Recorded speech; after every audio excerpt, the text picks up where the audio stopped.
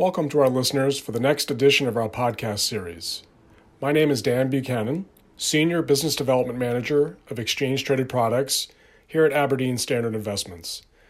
Today we will focus on Asian fixed income with an update from our Asian fixed income team based in Singapore.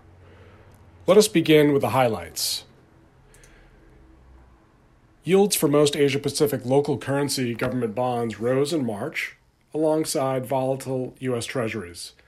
Notably, China and India bucked the downtrend and led other markets on total return basis. Meanwhile, Asian currencies depreciated against the strengthening U.S. dollar, but outperformed their emerging market peers. Asia credit delivered negative total returns. Rising U.S. Treasury yields again overwhelmed positive returns from tighter spreads across both investment-grade and high-yield bonds. Looking ahead, the recent consolidation provides investors an opportunity to reposition risk. We remain optimistic about Asian currencies and rates. March was marked by volatility in U.S. Treasuries, which led Asian local currency bond yields higher. Risk sentiment improved subsequently on better-than-expected fourth-quarter U.S. GDP growth and other economic data, along with rising commodity prices.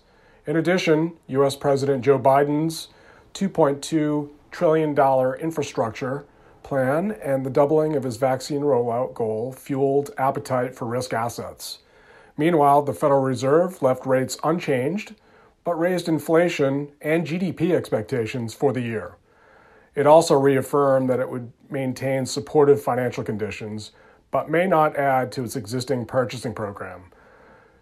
By month end, the 10-year benchmark yield rose by 33 basis points. Elsewhere, tensions with China escalated. The U.S. and its allies imposed sanctions on Chinese officials for alleged human rights abuses in Xinjiang, prompting retaliation from Beijing. During the month, the initial jump in oil prices dissipated after new lockdowns in Europe heightened demand concerns. Asian currencies weakened against the U.S. dollar, with the exception of the Indian rupee, which appreciated by 0.5%. It was among the best-performing currencies in Asia, outperformed by only a few emerging market and G10 currencies. Conversely, the baht and the ringgit lagged amid foreign outflows on the back of growth concerns.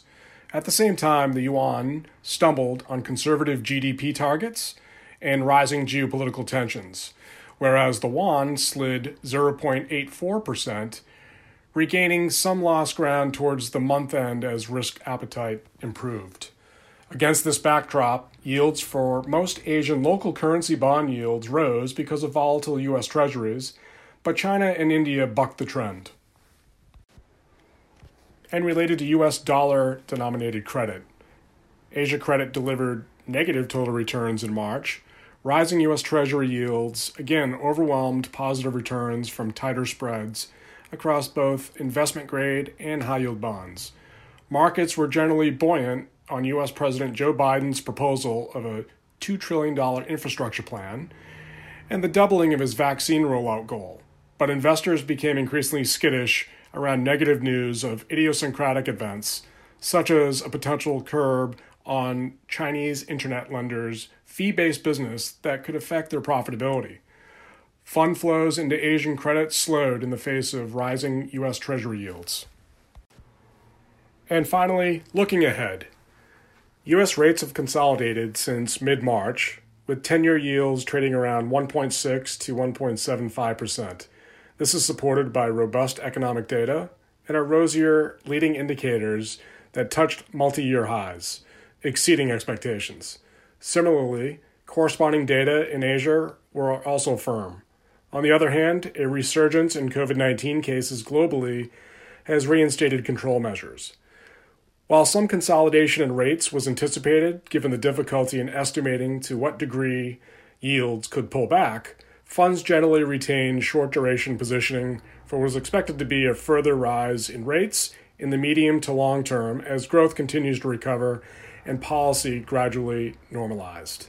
As a result, we continue to seek out opportunities in rallies to extend short-duration risk. The interest rate environment is mixed, but has favored positioning, with Malaysian yields falling more than 20 basis points, while yields in markets such as Hong Kong, South Korea, and Singapore rose. Asian currencies are likely to remain volatile. We saw the South Korean won stabilizing as it moved through the seasonally weaker period, while finding support from the growth environment. The ringgit also strengthened towards the end of the month. However, the rupee, baht, Singapore dollar, and yuan all lost ground against the dollar. Looking ahead, we remain optimistic about Asian currencies in 2021. And thank you to our listeners for tuning in. You can find out more about the funds at www.aberdeenfax.com, aberdeenfco.com, or aberdeenfap.com. Do look out for future episodes.